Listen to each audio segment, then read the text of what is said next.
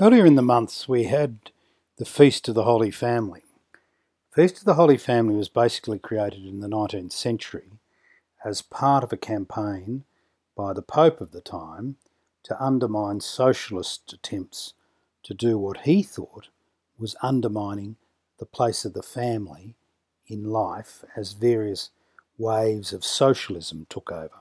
Now, whether that was true or even a good idea is up for debate, but it's actually got nothing to do with the biblical record of what the family of Jesus is really like. And we see it today. He goes home to his family with his disciples, and what do? They make up a story about how he's out of his mind, about how he's nuts, and how he's trouble. He actually had a very ambiguous relationship with his family, indeed with his mother, because the primary thing in Jesus' life was seeking and doing the will of his Father. And so he comes back to see his family, who don't have that orientation at all. They want to do what most people want to do most of the time: fit in with the conventional expectations, not rock the boat, just get on, be accepted, be liked, and contribute to peace and harmony. Well, that's not actually what Jesus did, and it's not the way he acted. How did he act? Well, look at what we've heard in recent weeks about the beginning of his ministry. John the Baptist, in Mark's Gospel, is caught and jailed by Herod. That's the trigger for Jesus to get out there and get on with his ministry. And what's his ministry? His ministry is about calling the people of his time to the reform that happens when they realise that the kingdom of God is close at hand, and that the carrier of that kingdom is in fact Jesus himself. What does that ask of us now in the 21st century?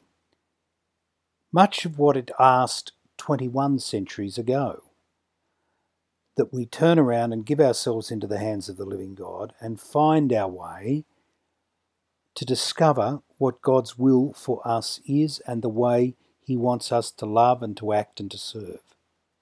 That's our calling in life, to seek and do the will of God. But that's not just going to fall out on a page or on a table or in a moment.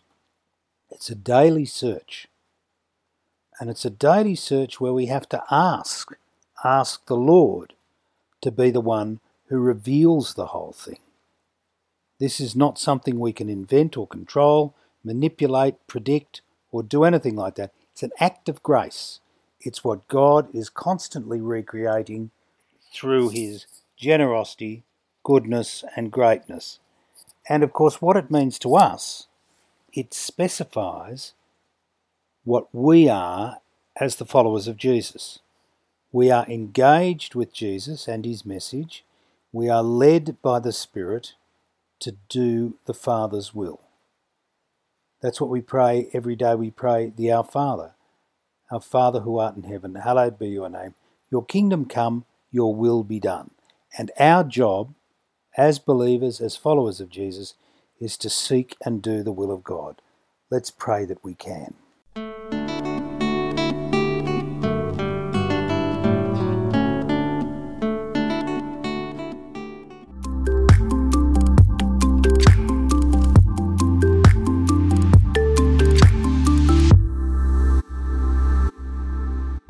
The Union of Catholic Asian News is the leading independent Catholic news source from Asia. Support our network of Catholic journalists and editors who daily provide accurate independent reports and commentaries on issues affecting the Church across the Asian region. Go to www.ucanews.com/donate and do your bit. Thank you.